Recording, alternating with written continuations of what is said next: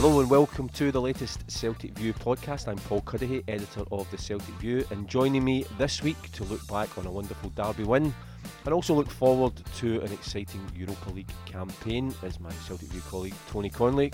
Tony, nice to have you here.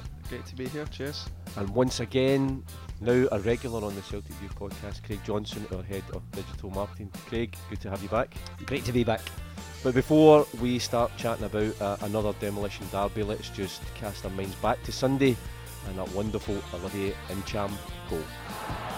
Tavernier, two men round him, plays it back to Arfield. Arfield scoops it to the far post, but Barisic will keep that one in play. Still the Croatian plays it low, and David Boyata scoops that one clear. Ryan Jack challenges with Tom Rogic, and Rogic breaks clear, and suddenly Celtic on the attack, and the Australian drives forward. Ajari in the chase. James Forrest is on the right hand side. Odson Edward through the middle. A chance for the Frenchman. Plays it to Forrest. Forrest back again. It's Incham. Celtic have scored. Olivier Incham. It's 1-0 to the champion. Oh, what a wonderful counter-attack, people. The only moment where Rangers didn't have 11 men behind the ball, and they took advantage of it. Wonderful link-up play. Tom Rogic had the heart of it all, finding Odson Edward, who sliced James, and James is totally unselfish with his pass across the goal to Olivier, and no more than the hoops deserve. Olivier Incham has broken the deadlock, and Paradise goes wild. 60,000 Celtic fans celebrate. It is no more than Celtic deserve. They have the goal that their dominance deserves. Quite how Rangers have managed to keep it level until now, but Olivier Incham, it was wonderful play. Tom Rogic drove forward, he gave it to Edward, he played it to Forrest. Forrest had the presence of mind to slot it across, and from 8 yards out, Olivier Incham was not going to make a mistake. Brendan Rodgers delighted, he knows his team deserved the win. So Olivier Incham's goal, the difference between the sides, I think it's fair to say that when Celtic scored, I think my commentary could only be heard by the dogs in the east end of Glasgow. But Craig, the scoreline didn't reflect Celtic's dominance. It was a brilliant performance. 12 games now that the manager has gone unbeaten in this fixture, 10 wins and 2 draws. That, I felt, was as comfortable and as emphatic a performance as we've seen against Rangers. I thought we absolutely battered them. It was 1-0 going on 3-4-0. Had it not been for Alan McGregor, had it not been for the crossbar, which I've been outside and it's still shaking from James Forrest's strike. I think the thing that impressed me most was how we kept going. It was they had obviously come with a game plan to sit in, to relinquish a lot of the pitch to us, but just everything, whether it was the tackles that went in, whether it was the passing that kept on moving.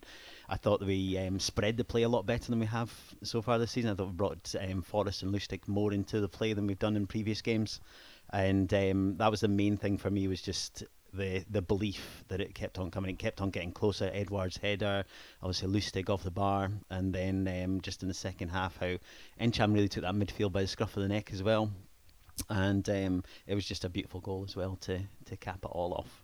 I mean, Craig touched on it, Tony, there, that I suppose the only thing up for debate after the game was who was Rangers' best player. Was it Alan McGregor or was it the woodwork at Celtic Park? Yeah, I think that's a fair comparison. Celtic did dominate. There were so many chances. I think we hit the woodwork 3-4 times. We hit the bar 3 times and we hit the post as well. So I mean that in itself reflects just how dominant we were and well deserving of a goal. But then when you look at the other stats like possession, I think first half possession we had about 75% of the ball. It was a well deserved win, and you know the sort of gulf between the two teams was cleared throughout. And it's interesting because one of the quotes that always keeps coming back to mind for me in the last few weeks, it was Neil Lennon who said this. All the things I'm saying now that people, when they read the column in the Celtic View, I'm just repeating while I'm writing. There's nothing new to say, but Neil Lennon was asked a couple of weeks ago, and obviously the challenges ahead, and he had said once you get beyond the hype, which has obviously been building this season in terms of Rangers rebuilding, he said you have a look at the games and you go, I'm not so sure. I think that's what we showed on Sunday, that actually when you get beyond the hype, actually the start to the season that they've had hasn't been that great. Ours hasn't been as bad as people have predicted or said. There's been this build-up of a so-called crisis. I think the players and the manager just wanted to remind everybody who are the champions and who are the best team in Scotland, and we did that. Yeah, I think there's a couple of things there. I think the way that this team always answers questions, that every time something's set down to them, they always step up with a performance. Whether it was Pittodrie last year, back in October, when he came up with a 3-0 victory and just absolutely wiped the floor with Aberdeen, or whether it was before the 5-0 game here in, I think it was in April last year. Again, questions were being asked. The team just steps up, and I think the other side of that from the Rangers aspect was something that you touched on last week, was their ability to handle the atmosphere. And I just think their midfield froze. If you look at the main players that they have in the midfield, certainly Ajaria, he looked a little bit lost. The boy Kent out on the wing just didn't really get into the game at all. They didn't get their attacking players in there, partially because we dominated in that midfield, but also I think just the atmosphere was superb. Just walking to the game, you could tell everyone was up for it. And I think possibly the Sedova game was maybe something that helped build into that. I think the importance of that can't be overlooked. Just the way the fans got behind the team playing 1-3-0, kept a clean sheet, and it just kind of built up nicely for Sunday.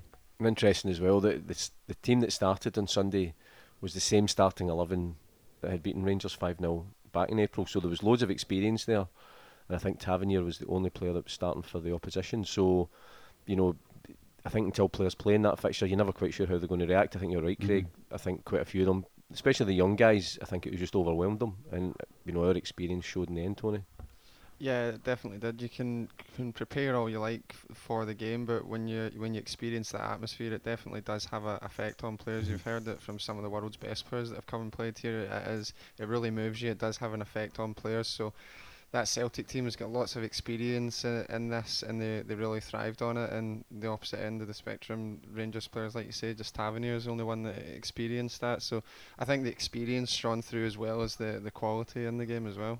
And I suppose in the build up to the game, obviously at the end of the transfer window, Musa left on the last day, went to Lyon. Obviously Diedrich Boyata stayed, and it's probably no coincidence that since he's come back into the team with 3 consecutive clean sheets, he was absolutely magnificent Sunday. The manager, while praising him, also maybe touched almost a kind of what if he had been available for the other games. You can't go back and rewrite history, of course, but he showed, I think, in Sunday how good a player he is.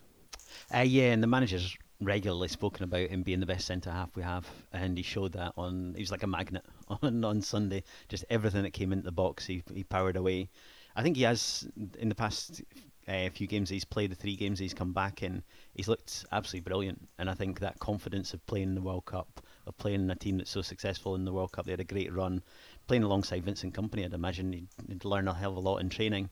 So yeah, he has come along. There is tainted with that kind of bitterness that had he played in those games, what could have been.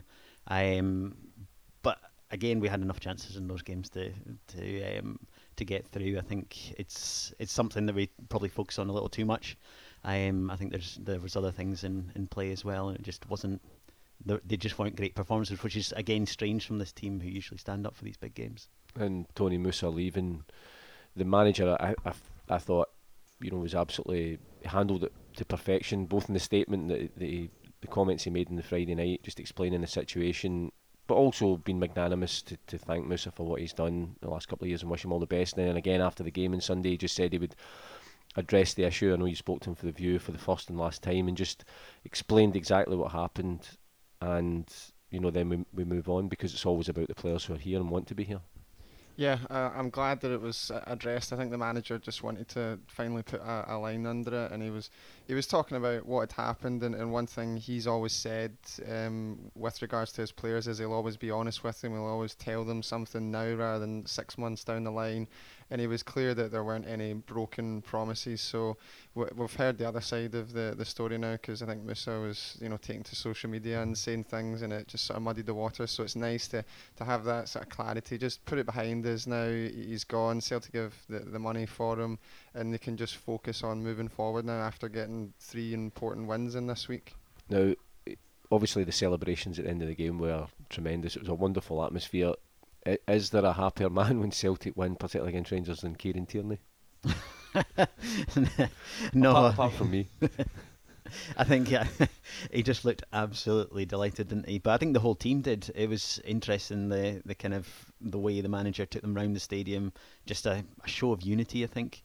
and it's been a difficult couple of weeks for everyone. And I certainly think the manager kind of managed that situation similar as he did with the Moussa Dembele thing. I think you talk about managers who lose the dressing room. He came out of that showing that he absolutely owns this dressing room and he is the man in charge. And I think that came out through all the conversations that came across in the interviews after the game.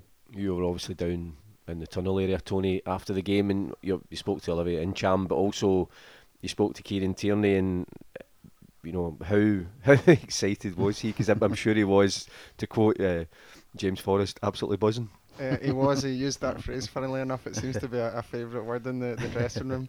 It was really funny. We were standing in the tunnel waiting to have a word with some of the players, and then Kieran Tierney came out and he was just so elated. It was quite funny. It was like a 6-year-old at Christmas and having his birthday all just rolled into one. He was over the moon. I think it took him a wee minute to sort of just calm down before he could actually give an interview, because you could see it meant a lot to him. The players don't really buy into all the pressure that's heaped on them from the outside. They work within a high pressure environment every day in training, but I think they were happy to just silence a lot of their critics, answer a lot of the critics, because they've just had a lot of questions put towards them the last couple of weeks. And those last 3 performances, particularly the one anyway on Sunday, it just sort of drew a line under it, signalled that they can just move on and get on with the season now. Well, obviously it's a podcast, so people won't be able to see how excited Kieran Tierney is, but in this wee clip from your interview that he did down just outside the dressing room, I'm sure people will be able to hear just how excited he was about beating Rangers again. Every time you beat them, it feels sweet, and today a lot of off-the-field stuff was going on in the lead up to this, and I felt we answered a lot of critics today by the performance, and I think if it wasn't for the goalkeeper it could have been a lot more than 1-0. What we've done the last 3 games is go out and improve and change it, and a lot of talk went off the park, but we work hard, and 3 clean sheets is a great way to end the first part of the season into an international break. I felt we were in control a lot, but you're always in danger of, you can be in control a lot of that game, but it takes 1 second to switch and they can score. But I think the second half we even went out from the start of the game, we had to put the pressure on, and then the counter-attack goal was brilliant. The willingness for everybody to get there and go up the park was phenomenal. A lot of the time when you concede goals, the defence gets the blame. In games like that, the defence get the credit, but in both scenarios it's the full team defend. But everybody, Cal McGregor on my side, he was running all day, James on the other side, everybody played their part in the defence today, and Craigie as well, and it's just brilliant. It was a great team performance for everyone. Of course, the week ended with that 1-0 victory over Rangers, but on the Friday we had the draw for the group stages of the Europa League, and Celtic find themselves in Group B alongside FC Salzburg, RB Leipzig and Rosenborg, our old friends. Interestingly, I think the first comment that I'd read on social media after the draw was somebody had tweeted and said Celtic fans walked into a bar in Trondheim and the barman said the usual. But it's certainly familiarity. We'll talk about them shortly. We know all about them, given the fact we played them in the Champions League qualifiers this season. But if we start, Craig, with the top seeds, who are FC Salzburg, we played them about 3 or 4 years ago. What can we expect? Not a glamorous name in terms of European football, but obviously the fact they're top seeds shows that they're going to be a tough opponent. Yes, it may not be the most glamorous name, but it's going to be a hell of a tie. They got to the semi-finals last year, and along the way they beat Lazio, they beat Dortmund, so they've got some good pedigree in there. They've strengthened this summer. They brought in Erling Haaland, who's Alfie Inge Haaland's son. I brought him in from Mould. I don't know if you remember, Paul. Neil Lennon was speaking quite highly of him after the game against Hibs. Yeah. Him and Ole Gunnar Solskjaer were saying that he was the main difference between the two. Yeah, he's only about 18 or 19, isn't he? Yeah. I think he's the biggest Norwegian export since John Carew, who's gone on to Valencia and Villa. So there's a lot thought of him. So he'll be a bit of a handful for our defence. But with Dedrick on great form, we should be able to handle him. And I suppose you just said there that they might not be the most glamorous name, but the fact is they got to the semi-final of this competition, so they know how to get out of the group stages, they know how to navigate their way through this tournament, so there's lots of experience in that squad. Yeah, they are. They're very well versed in the Europa League, regularly getting through to the knockout stages. So it's going to be a tough one. I think there's always this thing about playing on a Thursday and a Sunday for players. They're obviously used to that because they've been doing it for the past few years now. It'll be interesting to see how our players react to that. It is a major change to their routine. So yeah, I think it's got all the ingredients for a really strong tie. And I suppose, Tony, I wonder, I'm sure they'll have shrugged off the disappointment of their Champions League qualification campaign, because they were leading in their playoff 2-0 at home to Red Star Belgrade, who then scored 2 quick goals and went through on the away goals rule. So I think there would have been disappointment there that they didn't, similar to ourselves, didn't reach the group stages. Yeah, and I think it shows their quality to have got that far and to narrowly go out, and they've responded well to that. I think they're 7 games into their season now with 6 league games and 1 cup game, and they've won all 7 of them as well. So they've got a good bit of momentum behind them, as you say, some strong signings as well. So they'll be probably the toughest test in the group, I imagine, when we come up against them. And what about this thing, when we were watching the draw in the office, and one of the guys, when we were looking at the different pots, so one of the guys had said, well, Salzburg and Leipzig can't be drawn against each other because they're owned by the same people, but obviously that's changed now. They're just sponsored by the same company. But there's a lot of connections there, because I think there's about 3 or 4 of the players that played against us for Salzburg last time round are now with Leipzig. So it's quite a strange relationship there that they'll obviously be playing against each other, but there's very, very close connections. Yeah, you see this increasingly in football. I think, Man City are the prominent example with City Football Group and all these sort of satellite clubs as well, but Red Bulls get just such a strong footing in sport, and they seem to be sort of mirroring those sort of moves. It definitely benefits clubs when they're part of a sort of model and have a huge business behind them like Red Bulls, so they can draw a lot of strength from that. Yeah, UEFA did a bit of investigation into them, because I think last season was the first season that they could have met each other in Europe. Yeah. And they did a bit of investigation as into the kind of in Red Bull Incorporation and how much influence they've got on each club. And then it was deemed that actually they're 2 separate entities. So there's kind of a link up there, but there's no kind of undue influence across the 2. And then the first season they almost meet each other in the semi-final Europa League, and then everyone breathes a high sigh of relief after Leipzig get put out, and then suddenly they're in the same group this year. Yeah, no, obviously we're the second seeds in the group.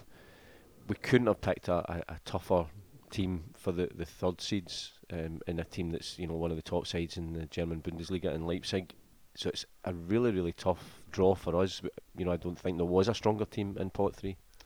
No, they are a very strong team, and they've lost a couple of players. They've lost Naby Keita to Liverpool, and I can't remember the left back's name, but he's gone to Brighton for about 10 million. So they've lost a few players. Interestingly, given a goalkeeper to Salzburg, which might come back and haunt them. They've still got Timo Werner up front. I don't know if you remember him from the World Cup. Yeah. Didn't have a great World Cup, but he was great in the Confederations Cup the year before. Got the Golden Boot. I think everyone was surprised he was still there. He was linked to Liverpool, Real Madrid, Barcelona over the summer, but they managed to keep hold of him. Interestingly enough, speaking about the atmosphere and players kind of shrinking, last season he went into the game against Besiktas with earplugs in because he didn't like the noise. Really? And then he had to be taken off after about 20 minutes because he just couldn't handle the noise of the crowd and the intimidation, and it was really strange for a player that level to come off. And then the funny thing was that he's obviously, and the Leipzig manager was saying how the players was affected by this atmosphere. So then they go into about 60 minutes, and then the floodlights fail. So it plunges into darkness, and then they've got all these Turks shouting at them and creating this amazing atmosphere. So you could imagine Leipzig were a little bit upset by all that. And I suppose, Tony, we're going to play that double header against Leipzig. I think we're away first and then home. Those are crucial games for Celtic. If we can pick something up in the road, we're always confident that in our home games here we can pick up the points. But it's for us to get through. You're maybe looking to certainly take some points over in Norway, but maybe try and get something either in Austria or Germany. Yeah, to do that would be key to allowing us to get through the group, and I think having them in a double header, it's good to have them out the way, and then the games towards the end of the group where it really matters. There's not as much riding on playing against one of the best teams in in the group, and hopefully that noise can play a factor as Yeah, well exactly. when we meet them at home. If the Celtic fans can really raise the If we bar, can create a similar atmosphere to Sunday, then a we real should be. tactical advantage. I mean, that's got to be one of the strangest thing ever. If you're got to that level of professional football, so you're playing in the Bundesliga, you know, the fans are great. So he must be used to certainly a lot of noise at each of the stadia that he goes to over in Germany. So you think he'd be able to cope with it. And I mean, I know that you know certain countries and certain supporters are a bit more partisan and vocal, but you wouldn't say that if you could play, you know, in the Allianz Arena against Bayern Munich, surely you could go to and play against Besiktas. Yeah, absolutely. But maybe he's used to the surroundings. I don't know, but it's certainly something that you've noticed when players come in. I remember people speaking about Robin and people like that, of how their faces were kind of in awe when they were here, and just listening to "You'll Never Walk Alone" and just the cheer when the huddle goes up and things like that. The substitutes kind of tend to shirk back into their dugout when that happens. So hopefully again that will, like Tony says, will play in our favour a little bit. You know, we're playing, as I say, familiar foes in Rosenborg. We played them in the Champions League qualification campaign last season. We did it again this season. We're going to kick off our group stage campaign on Thursday, September the 20th, with a home game against them. We know we can beat them, Tony, but certainly I think everybody, you would have liked a different team for group, you know, for the top four side rather than Rosenborg. You're hoping that again we can replicate that 3-1 victory that we had earlier on this season. Yeah, I mean we've overcome them when we've come up against them in the last couple of seasons, so there's definitely confidence to be drawn from that. We know what to expect when coming up against them as well, so in a sense it is frustrating to have them in our group, but there's benefits to that, and that we know what to expect. We can come up against them. It's just unfortunate for Celtic fans travelling there. Must be one of the most expensive away days you could imagine, so they won't be pleased with that. £11.50 a pint, apparently. But when we were there earlier on in the season, Craig, Trondheim's a beautiful little town, beautiful little city. The weather was lovely. It was, you know, still summer. It was sunny. We're going to be playing there at the end of November. I'm guessing we're going to have to pack the winter woolies. I'm not sure if that will have an impact, but it's certainly going to be a different sort of climate, different atmosphere. But you're hoping we're in the middle or through our season that will help us, because obviously when we play Rosenborg previously, we're just starting off our campaign. Yeah, I think it'll be a different challenge. I think there is a little bit of flatness around about drawing Rosenborg again, but I think the way the fixtures have fallen, I think it helps us. I think it's vital that we get off to a good start in this group. You've seen the other teams that are in it, the quality that they have, the reputation they have. So by the fact that we know how Rosenborg play, we know kind of that they play direct up to Bednar. They kind of feed off the back of him. They've got the left winger that comes in and kind of feeds off that side. I think the fact that we know how to play them will help, and then we'll lead, and then hopefully we'll get into a good lead in that group. It will be different going over there, and I think you'll need to pack your long johns for that trip. I think it's hard to say what benefits an away supporter will get there, other than if they left their mobile charger last time, they'll be able to go and pick it up, which will be quite handy. I mean, the way the fixtures are falling, so we start against Rosenborg, then we have an away game against Salzburg, followed by the double header against Leipzig, and then we finish off Rosenborg away, which I think we won there last season, we drew there this season. You'd hope we'd get the 3 points, and then we finish with a home game against Salzburg, which again, I think Craig touched on it. If we know what we need to do, it's quite good having the last game at home. Mm-hmm. So the fixtures, and then those games in the middle, you're hoping to maybe pick something up from them, particularly at home. Yeah, I think if you had to arrange the fixtures yourself, you probably would want to do that. Starting off against Rosenborg, I'd have just made us at home every game if I could arrange the fixtures.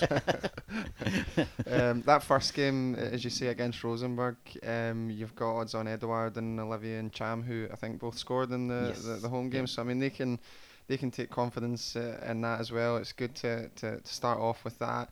Odds on will probably be back to full fitness by then. You know, he was playing at the weekend, and Olivier and Cham's really on form. So hopefully those two can be key players again, and to get a good result there to start things off would be huge, and really get the momentum going in the competition. This week's Celtic View, when we're looking at the Europa League, we spoke to Craig Gordon, who of course played the last time we played against Salzburg. We're just going to hear a wee clip from him. He was talking to Mark Henderson, and he is talking about a save he made over in Austria, which he still thinks is up there amongst his top 5 saves of his Celtic career. If I remember correctly, you were talking about some great saves over there. I think one of your best ever saves I've seen you at Celtic anyway. It was like a header, I think. Yeah.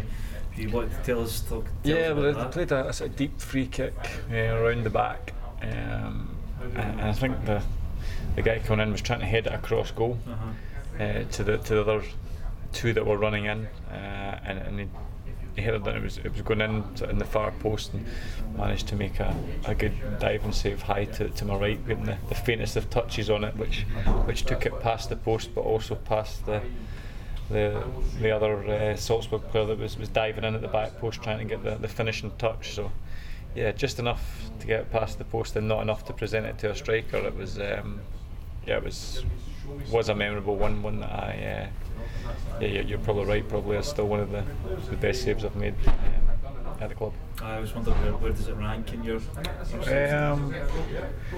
definitely I'd say it's probably in the top 5. There's been a few good ones and important ones that have ended up getting points or in cup competitions, and those are the ones that you tend to remember more rather than that one. But it certainly as a save, it was a good one I'm proud of. So Craig Gordon obviously remembers his save in Austria. Interestingly, Salzburg, when they came here, they won 3-1. We managed to get the 2-2 draw over in Austria. Scott Brown scored a rare goal for him these days, but Craig Gordon was vital that night in Austria in getting a point. He will be vital, I think, particularly for the away games, because you'd expect when we go to Austria and we go to Germany that we might have to be on the back foot, and that's when you're looking for your goalkeeper to produce the saves. We know he can, and we know that he does. Yeah, you need to, in these big arenas, you need your keeper to play well, and he's got that reputation. He's got that confidence from that he gives the back four. That he is there. He's always there. He's always standing up to be making the saves, to be helping out his teammates. He's certainly been on form this season, and I think just keep going with that form. And Tony, obviously, he's one of several Celtic players who's away on international duty. There's about 6 players, I think, away with Scotland. There's a friendly game, and then there's the first of these new fangled, I can't even remember what the competition, they just make up new ones all the time for. I think Scotland are playing Albania next week. It's interesting, it's now a competition, I think, for the number 1 spot between the Celtic goalkeeper and the Rangers goalkeeper, and we know how much it means for Craig to play for his country as well as for his club. Yeah, he's got so much experience, and fighting for the number 1 jersey isn't something that's alien to him. He's done that throughout his career, and he's come out on top. So I think also, to have that little bit of competition as well would be good for him, because even though we do have other great goalkeepers at Celtic, he is quite comfortably the number 1. He's always the first choice there if he's fit. So that'll be a little bit different for him coming into the national setup, but I think it will be good for him as well at this point of the season, early in the season, to have that competition and really try and raise his game. And before we go, just a quick look, obviously the Celtic View, you spoke to Olivia and Cham, Kieran, Tierney, Craig Gordon. We look at Lee Griffiths scoring 100 goals. We also have interviews with our 2 new signings that we made last week, Yusuf Malumbu and also Filip Benkovic, both of whom Benkovic was on the bench for Sunday, which would have been a great experience for him, just to soak in that atmosphere. It would have been a baptism of fire in a derby game. He could be trusted to just go on there and play. He obviously trusts him, obviously likes what he's seen in training so far. He's a player that I know the management team know well. They've scouted well. I think he should settle in well with Jozo, being his fellow countryman, having played there together with Zagreb. So he's had some appearances this season for Leicester, just some fleeting substitute appearances in the cup and things like that. So I think he is game ready. I think he'll be a vital addition to our centre halves. I think a very promising signing. And of course, Yusuf Malumbu's joined us as well. He's got a bit of experience of playing here, Tony, albeit against Celtic, and unfortunately, we do remember that his intervention down at Rugby Park, it was a rare defeat for us last season when he scored the goal. So he's a player with a lot of experience, and he's, you know, I think he's quite amazed that we've come in and surprised. But I think you just get that sense that it's this opportunity which he says, this is why you play football, to play for a club like Celtic, and he's going to grab that with both hands or both feet. Yeah, I think it's the kind of move he was really dreaming of. He did impress last season, and against us he showed his qualities. He reads the game well, he's strong, he's a good passer of the ball, and he's 31, so as he said himself, he's still got plenty there in his legs. He comes with a lot of experience, having played at West Brom and Norwich, so he's got that to draw on, and he had a few options, but when he got the call about Celtic, there was no hesitation. That's exactly where he wanted to be, and he's played at Celtic Park before. He's come up against Celtic, and it was quite interesting. He said he realises that whenever an opposition team comes up against Celtic, they play out their skin, they really raise their game and play it as if it's a cup final, and he's well aware that he's now going to have to experience that from the other side, and he knows he'll need to, every opponent that he plays now, he'll need to play with the same sort of intense motivation that teams have when they come up against Celtic. Well, we wish both of them the best of luck in their future Celtic careers. Gentlemen, thanks as always for joining us in the Celtic View podcast. Thank you. Before we go, just to remind you, of course, that there will be a game here at Celtic Park this Saturday, September the 8th. It's a 2 o'clock kick-off. It is, of course, the Match for Cancer, the charity game, a Stilian Petrov Select versus a James Milner Select. Celtic managed by Brendan Rodgers, Liverpool managed by Jurgen Klopp. And if you haven't seen Jurgen's video, encouraging people to go along, go onto the Celtic Twitter feed and have a look, because it is very, very entertaining, and certainly we're looking forward to welcoming him to Paradise. There's tickets still available, so either at the ticket office or via the Celtic website, www.celticfc.net, and hopefully we'll see you there on Saturday. We started the podcast by looking back at Olivia Incham's goal against Rangers. What better way to finish the podcast by listening to the commentary once again. Hail, hail. Tavernier, 2 men round him, plays it back to Arfield. Arfield scoops it to the far post, but Barisic will keep that one in play. Still the Croatian plays it low, and David Boyata scoops that one clear. Ryan Jack challenges with Tom Rogic, and Rogic breaks clear, and suddenly Celtic on the attack, and the Australian drives forward. Ajari in the chase. James Forrest is on the right hand side. Odson Edward through the middle. A chance for the Frenchman. Plays it to Forrest. Forrest back again. It's Incham. Celtic have scored. Olivia Incham. It's 1-0 to the champions.